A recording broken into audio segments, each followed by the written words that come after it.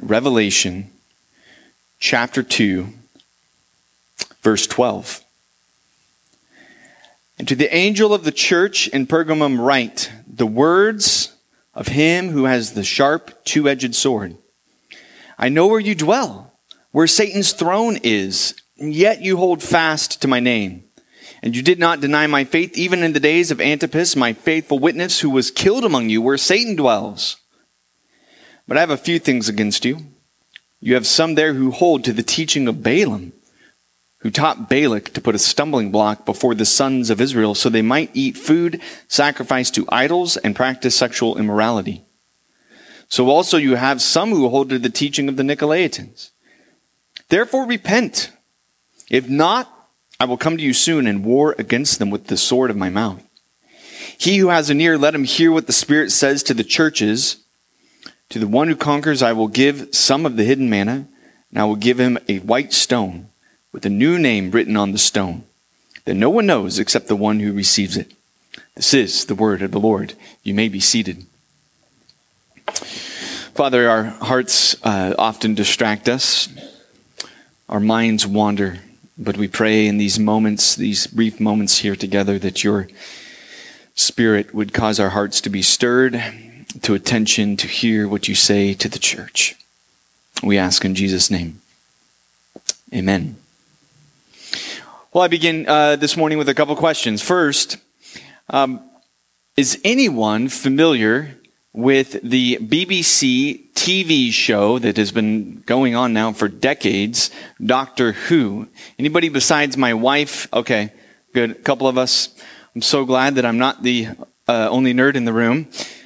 For those of you who are unaware of this TV show that has been long time running in Britain, the basic premise is this, it's a sci-fi thing, and through comedy drama, this doctor travels through time back and forth, and he has this enemy, this foe that keeps showing up everywhere he kind of ends up going, and it is that of the Dalek. Now, if you saw these Daleks, this enemy of the doctor, it's basically an upside-down garbage can with a plunger attached to the front of it. And these goofy robot-like creatures, they go around, and every time they come in contact with the doctor, they really only have one phrase that they use over and over as it expresses their desire of what they want to do to the doctor. So they say, exterminate, exterminate, exterminate. And it's this idea of, look, we only have one track. We're going down one road. It is to rid the world of the doctor. Okay, second question for you. For those of you who prefer shows on the state side, sci-fi related as well, but is anybody here a fan of this TV show that's been also running for decades and decades, Star Trek? Okay, so we have a couple other nerds in the room as well. Good to see.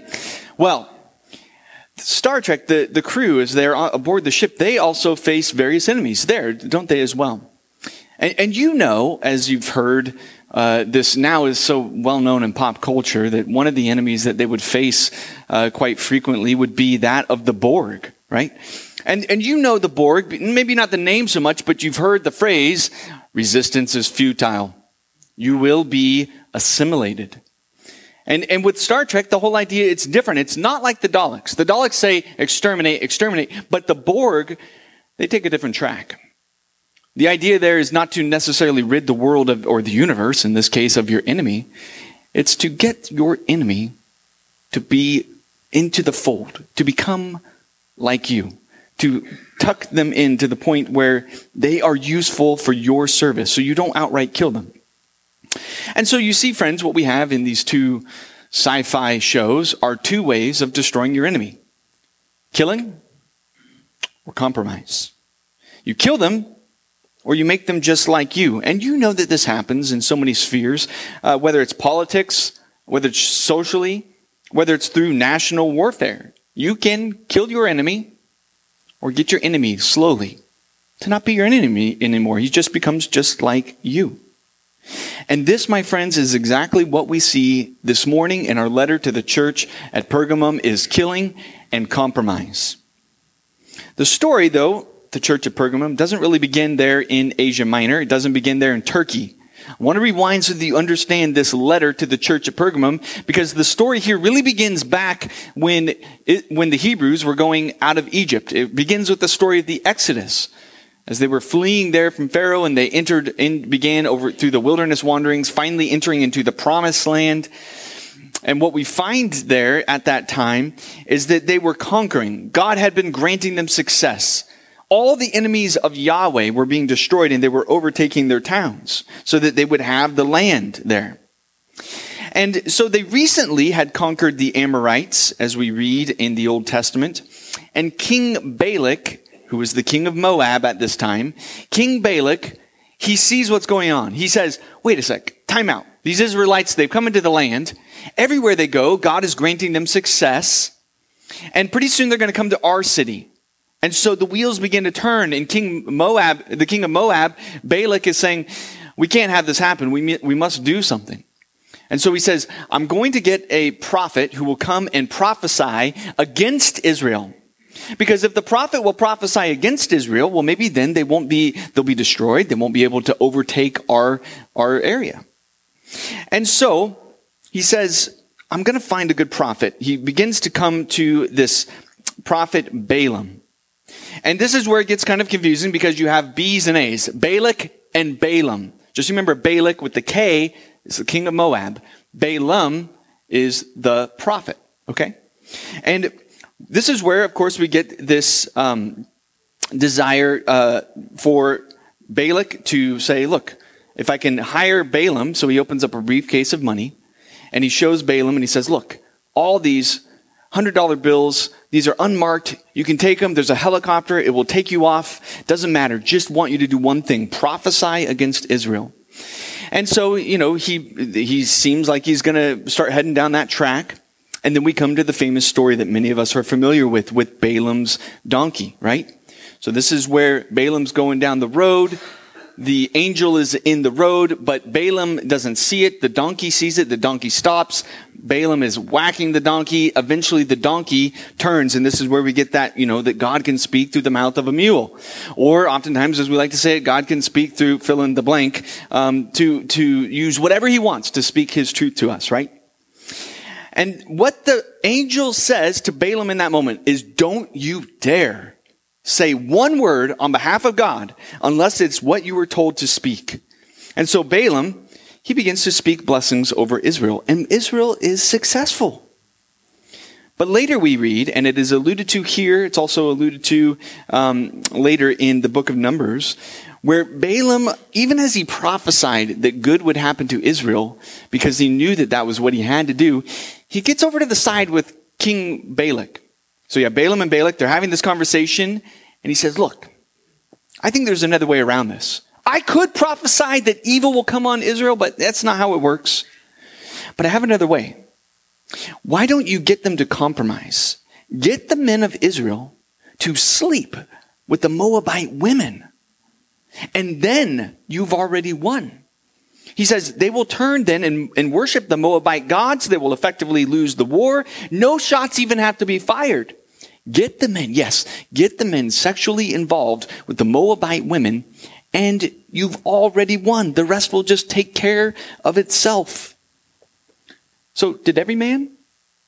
No, but many did. Enough to cause massive devastation. And I bring up this entire background. We will come back to this, but this is all background so you understand why Jesus is going to bring up this scene. Because what we see in this letter will be first this killing and then this compromise. The killing is in verses 12 through 13. The compromise will be in verses 14 and 15. And then we'll conclude by looking at the renewal found in 16 and 17. So first, the killing in verses 12 through 13a. I'm going to read this again. The angel of the church of in Pergamum write the words of him who has the sharp two-edged sword. I know where you dwell, where Satan's throne is, and yet you hold fast to my name. Now, where we live, friends, is important.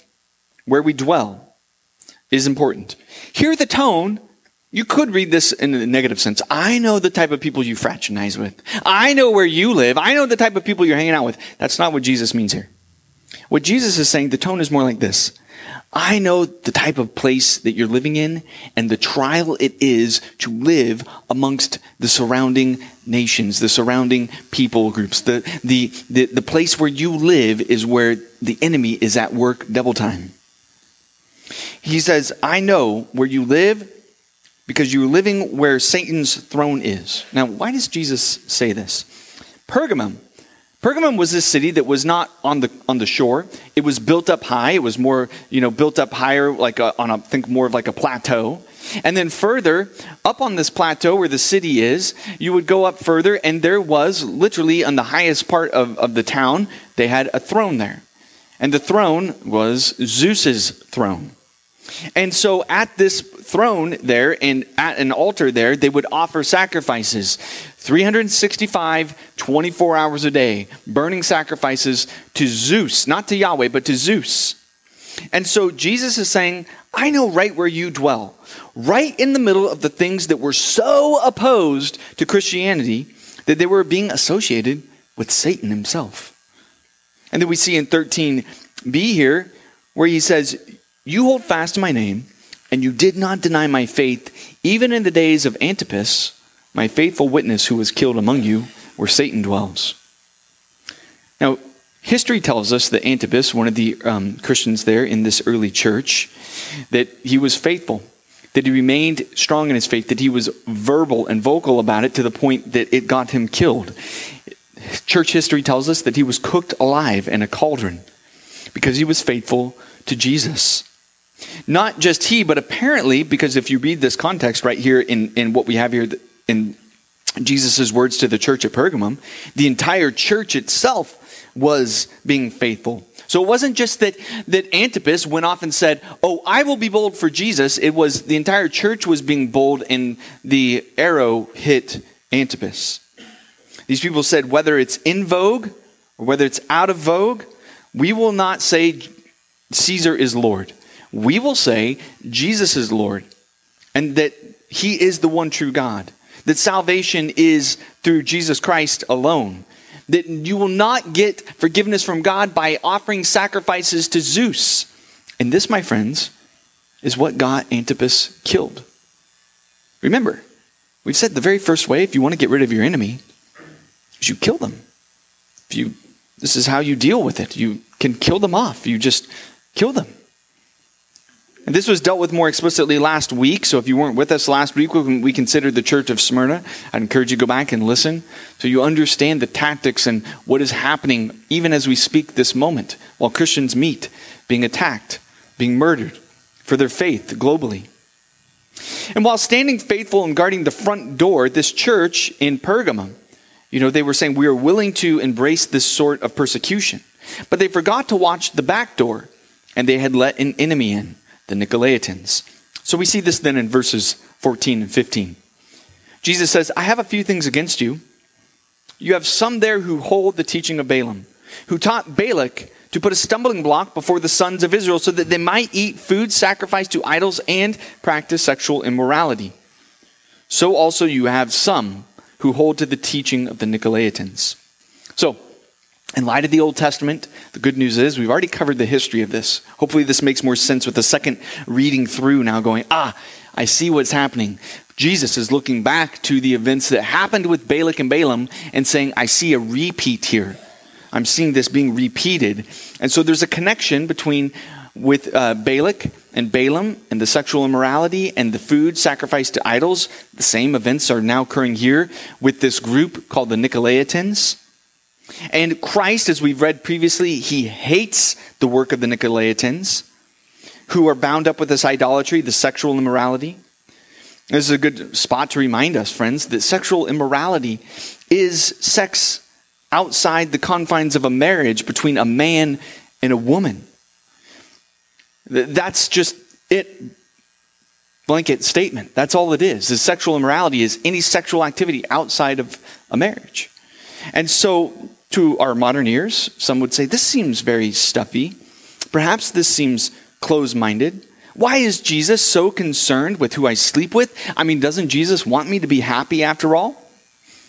And my response to that might be, well, it's interesting. Have you considered how open Christianity is to so many things. Once you become a Christian, although I believe there are biblical guiding principles, but at the same time, you can think of the many, many ways that Christ and Christianity are so very tolerant. Does Christ tell us exactly what type of clothes we should wear? Or the style of music that we should listen to? Or the jobs that we should have? Or the number of children? Or the hobbies and interest? Or where you must live? Now, to be sure, I think the Bible would guide us with wisdom on some of these things. But you just think of how open Christianity is to so many of those areas of our lives. Which is why you can have Christians right now in a yurt in Mongolia. And they dress very differently than I do.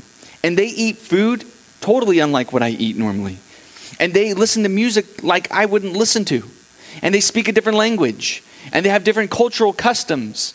And their worship services, if we were to go there today on a Sunday and join them with worshiping Jesus, it would look radically different than what we do here.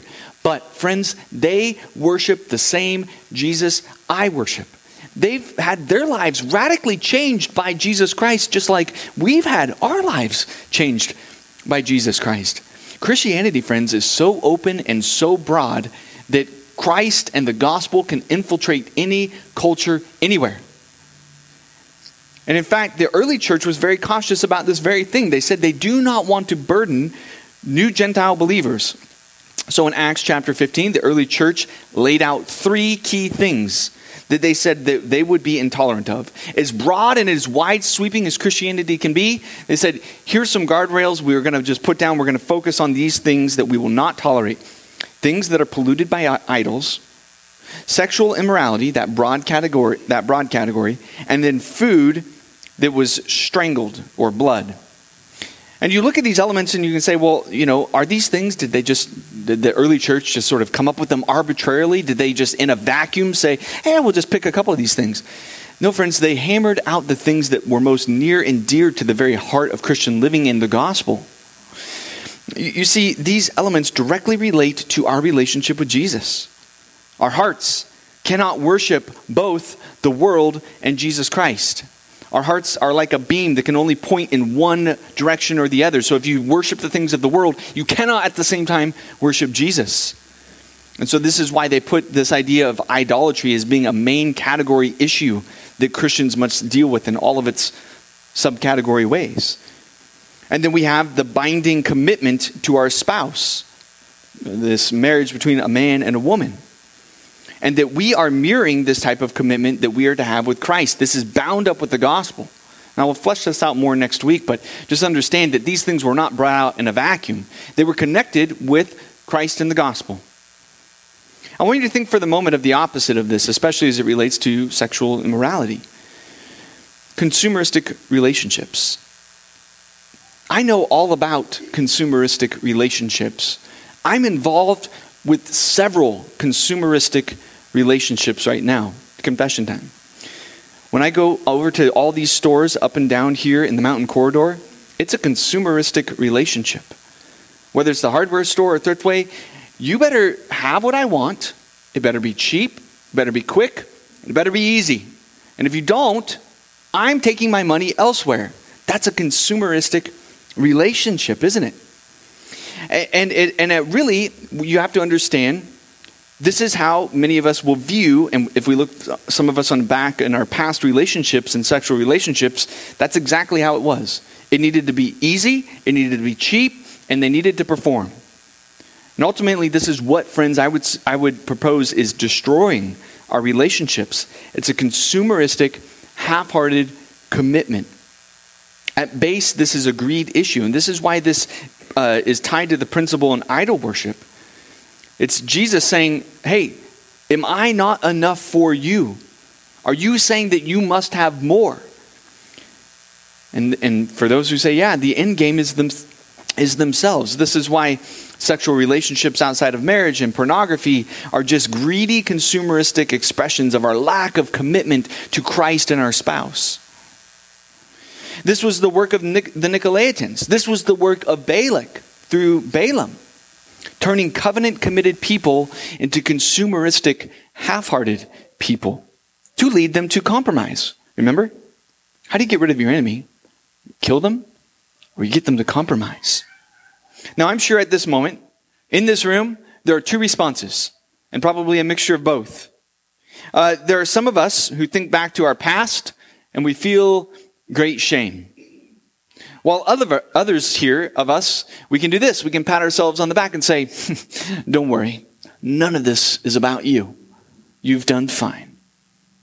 But the truth is, friends, I want to remind us all, from a whole Bible perspective, if you consider the whole of Scripture, nobody here skirts out from this, because the fall has affected us holistically. The fall did not just affect you spiritually. It affected you physically. The fall affects us all sexually as well. So that nobody here can remain perfectly pure sexually. Because we see that even as in Jesus' words, the mental and emotional aspects of our sexuality. And age is not a factor, as many of us know as well. We struggle at all age categories with this. This issue of sexual immorality has hit the church in toto, totally. And this is why I want to bring to mind Ray Ortland's illustration as he discusses sin in general. He says, look, sin is one of those things that really just hits all of us. He says, if sin were like blue that you had kind of splattered up on a wall, he says, all of us would have a splattering on us of blue. Everybody, we would look around this room and you would go, oh, you too. Oh, you too. Because we all struggle with this blue on us. Even, he says, as I preach, there's an element in which it comes out slightly blue because sin affects all things. And so we ask, what should have happened here in Pergamum? Upon discovering the sexual immorality and the eating of food sacrificed to idols, what should they have done? Well, friends, they should have encouraged them to stop, to repent, to return to a whole commitment, admit that they're wrong. And if they failed to turn from it, they'd put them out of the church until they had come to their senses. But what they did, and we know this from the repeated phrase, you have some. This is repeated 2 times. You have some. The sense is that they overlooked these people, and they were allowed to remain in the church as is, in participation in worship and communion, even though that they're living this double life. Friends, Christ is not shocked by their sin. God is never shocked by our sin. He is grieved when we remain and continue in it. Let me say that again one more time. Christ is not shocked. We can be shocked by our own sin. We can be shocked that I can't believe I did this. I can't believe I did that. Christ is not shocked. He's grieved when we don't repent. He's grieved when we don't seek help to deal with it. When we overlook it. And so, church, I just ask, would you pray for the members in this regard? Would you pray for this church community in this regard? Would you pray for your elders in this? The enemy is working overtime to destroy your elders. The last statistic I heard is that for every pastor who falls into sexual immorality, whose marriage dissolves, that something like 10 to 12 other marriages will dissolve as a result or in connection with that. Friends, we are at war. We are at war, and the enemy is coming to attack us, and it is not by killing. ISIS is not marching through the doors with swords this moment. But don't you forget, we are under attack. And the game plan for us is compromise. The game plan that we are facing is consistent, ongoing pull to compromise. I sense it. I feel it, I see it, and I sense it. If you can get the men to fall, if you can get the men to fail, the whole family comes down. The church comes down. Well, what is the way forward? What is the renewal for Christians who face this, who are in this, who are dealing with this? First, rewind back to verse 12. And the angel of the church in Pergamum write the words of him who has the sharp two-edged sword. And I want you to skip down to verses 16 where we see the sword again. Therefore repent. If not, I will come to you soon and war against them with the sword of my mouth. He who has an ear, let him hear what the Spirit says to the churches. To the one who conquers, I will give some of the hidden manna. I will give him a white stone with a new name written on the stone that no one knows except the one who receives it. All right. Greg Beale had pointed out this amazing connection here. While Balaam, recall, I'm going to rewind back to Balaam, and he's on the donkey, and he's walking down the path, and the donkey sees the angel. Balaam doesn't. Balaam's striking the donkey. And then the angel says something interesting to Balaam. He says, I was about this close. I was this close to killing you and letting the donkey live. And he says, I was going to take my sword and kill you for your actions. And so it's interesting there. Balaam is threatened with a sword. Then later, we read in Numbers, Balaam gets killed. Do you know what he gets killed with? He gets killed with the sword for his evil against Yahweh and Israel. And then it's very interesting that the sword theme is picked up here. Jesus is connecting all these things. He's going Balaam, Balak, Nicolaitan, sword. And the vision that we got in chapter 1, all of these pieces where Jesus is saying, my eyes are like a flame of fire. I see crystal clear. My hair is white as snow. There's nobody wiser than I. And my mouth there's a sharp two-edged sword, because what I have to say will cut. And I bring judgment. And so here, the picture that we have is Christ is coming, and he's got a sword too. Just like with Balaam and the angel, here Jesus has a sword of judgment, and it is for those who do not repent. Even though some were indulging, the whole church needs to repent. It's interesting that this piece here that we could expect Christ to be enraged that sin is in the church. And yes, I think this grieves Christ. But here the anger also seems to be at the church as whole, at the whole church, because they seem to dismiss or ignore this blatant sin.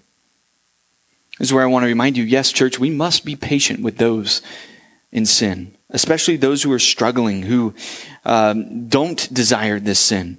We must be patient and walk alongside struggling believers. Remember Proverbs, where it says the righteous man falls 7 times and gets back up. But the one thing that you and I, we cannot tolerate is giving up the fight. Giving up the battle and just saying, as the church in Pergamum had, well, you know, they're in sin, but let it go. It's not worth the hassle. It's not worth the drama. It's a mess. Let's not go there. And Jesus would have us know, yes, it's a mess, but we must deal with it.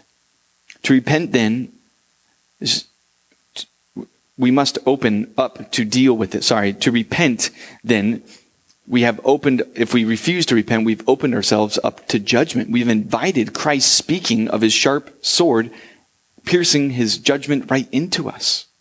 And for us, this means if we ignore sexually immoral lives or materialistic greedy lives or an idolatrous lifestyle, we're inviting Christ's judgment rather than his blessing. And even worse here, Christ uses this word war. We will have God warring against us. James chapter 5 verses 19 and 20 says, my brothers, if any one of you wanders from the truth and someone brings him back, let him know whoever brings back a sinner from his wandering will save his soul from death and will cover a multitude of sins. Friends, this letter, indeed the book of Revelation, has so much of this warfare and fighting theme behind it.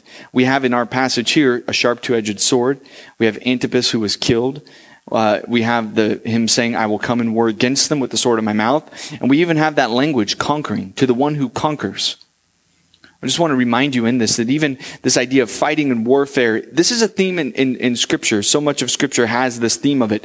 Think of Ephesians chapter 6, where we're called to put on the whole armor of God. We do not merely fight against flesh and blood, but against spiritual forces of evil. I want to remind you of 1 Timothy, where Paul tells Timothy in 1 Timothy 6, watch out for greed, watch out for harmful desires. And he calls Timothy to fight the good fight of faith. Why do people fall in love with money? Why do people fall in love with idolatrous things? Why do people worship sex? It is because we do not believe God has the best for us. We don't believe. Friends, it's a fight to believe. Now listen, I want to be very careful at this moment, because what I'm not saying is that now you just need to muster up a little bit more faith. Like grab yourself up by your bootstraps and just believe and tell yourself, all right, I'm going to believe. That's not how this sort of fighting faith works.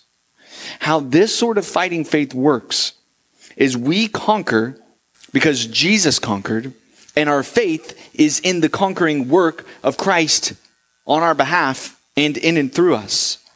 And when we believe this, it's only because he is faithful to have conquered death, and that this is why this really all comes as good news to us for those who believe. We fight because Christ is really fighting for us. Now this letter, it leaves us with some good news, including the rewards of the faithful and believing. Those who are going to trust, they will receive, as we read, this hidden manna, this white stone, and this new name that is on the stone. Hidden manna is interesting. I think this is alluding to Exodus chapter 16 at verse 33, where the Israelites were told, if you recall back, and again, the Hebrews are exiting out of Egypt. They are in the wilderness, and there was this manna that was coming down from heaven, and they were told to take some of this and put it in a stone jar. That would be a reminder that God had provided food for them when they needed it, that they would keep it throughout their generations.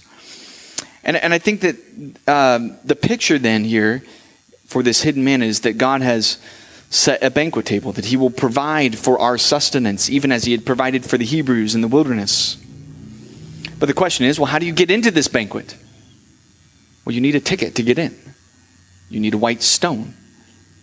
In the ancient days, in the first century, well, nowadays, you know how this is. You're going to go to the movie theater, and you pay them, and then they give you a ticket stub. Well, increasingly, what's going on now is you will have to have a QR code on your phone.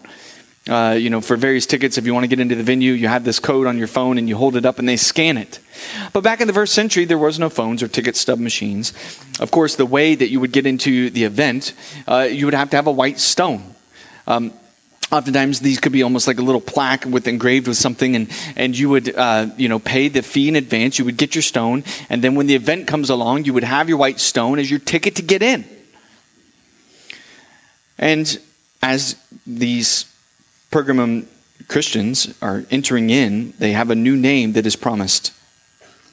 I think it's difficult to nail down exactly what this new name is, but recall in the ancient world that names were meaningful. Perhaps more than we think of names today. They were more meaningful to them because they were bound up with their family, with their lineage, with who they were. It communicated who you belonged to. And I think we see this somewhat hinted down in chapter 3 at verse 12, when Christ is going to address the church in Philadelphia. He says, "To the one who conquers, I will make him a pillar in the temple of my God. Never shall he go out of it. I will write on him," now here it is, "the name of my God, the name of the city of my God, the New Jerusalem, which comes down from my God out of heaven, and my own new name." And so I think because of what we see there in Philadelphia, that perhaps this new name here is in connection, at least in some sense, with God himself. And recall, even though these letters had been written and the rewards are written to the one, I think that this is really addressed to the church as a whole. I'm not convinced that when we get to heaven that Christ will have given out, 2.5 billion or 3 billion, whatever the number is of believers, that everybody's going to have these different names. Being that this is addressed to the one, I would lean towards this being a singular name that is given to all of us who believe. Further, I hope that you catch the renewal that Christ has been doing through each of these letters. This is all new creation language. So back in Ephesus, and then last week in Smyrna, and this week here, this is all new creation language. You recall when the Israelites were headed to the promised land, the idea for them that they were leaving Egypt and they were going to get to this land flowing with milk and honey, and during that period they ate manna. And when they entered the land, it all fell flat.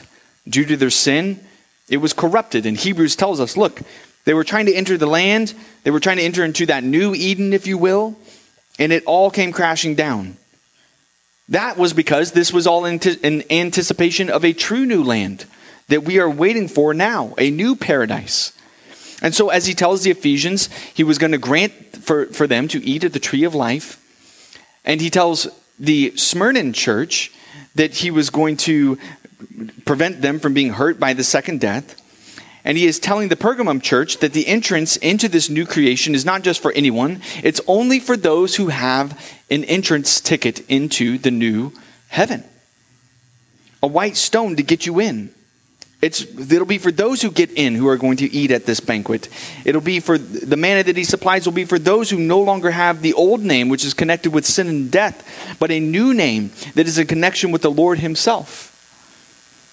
If you are in the new creation, you will need a new identity. And that identity we have already begun to experience now in Jesus Christ. You see, this is all in connection with Jesus saying, behold.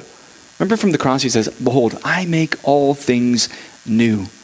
Because the new creation work of Jesus began at that moment. It was beginning to break in. And now even to the 7 churches, he's saying, I want you to see the fullness of where this is going to go. And again, even if everybody in the church falls away, but you remain unwilling to compromise, Christ promises you this, new life. This is the promise to us. Here we have a God who speaks truth and will not let us remain in our greed of our own passions, but this God woos us and calls us to be faithful to him. He says, I want you to picture the reward. I want you to see all the reasons to remain faithful. While the world is saying, here's an easy way out. Here's a way to compromise. Christ is putting the end picture for you, saying, I know there's going to be all of this temptation, but keep your eyes on this new entered paradise that you're heading towards. And you will see that it'll be totally worth it. And don't forget, friends, to buy and purchase our entrance into that paradise. It wasn't free. This land that we will dwell in was paid for with the blood of Jesus. Jesus says, this is how committed I am to you. For our sake, he said, I will not compromise, but I will go to the cross for these people. Recall that this book opens up revealing that very thing to us when it reveals Christ to us. In chapter 1, verses 5 through 6, to him who loves us and has freed us from our sins by his blood and made us a kingdom, priest to his God and Father. To him be glory and dominion forever and ever. Or consider the words, and I'm going to close out here. Listen to these words of how Christ and John closed this book. I saw no temple in the city, for its temple is the Lord God, the Almighty, and the Lamb. And the city has no need of sun or moon to shine on it, for the glory of God gives it light, and its lamp is the Lamb. And by its light will the nations walk, and the kings of the earth will bring their glory into it. And its gates will never be shut. There will be no more night there. They will bring into it the glory and the honor of the nations, but nothing unclean will ever enter it, nor anyone who does what is detestable or false, but only those who are written in the Lamb's book of life. Then the angel showed me the river of the water of life, bright as crystal, flowing from the throne of God and the Lamb through the middle of the street of the city. Also on either side of the river, the tree of life with its 12 kinds of fruit, yielding its fruit each month. The leaves were for the healing of the nations, and no longer will anything be accursed. But the throne of God and the Lamb will be in it, and his servants will worship him, and they will see his face, and his name will be on their foreheads.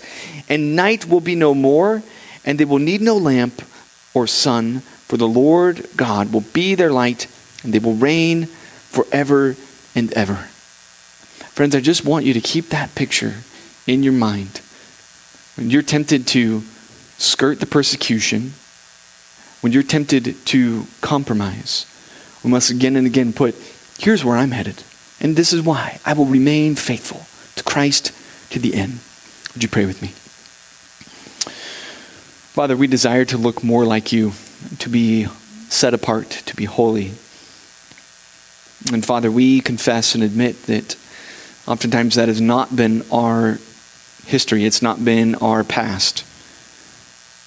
Lord, we know that we are all tainted with sin, and so we ask forgiveness of that corporately. And we pray that you would wash us anew, that you would give us white robes so that we would stand holy, set apart for you. We ask in Jesus' name, amen.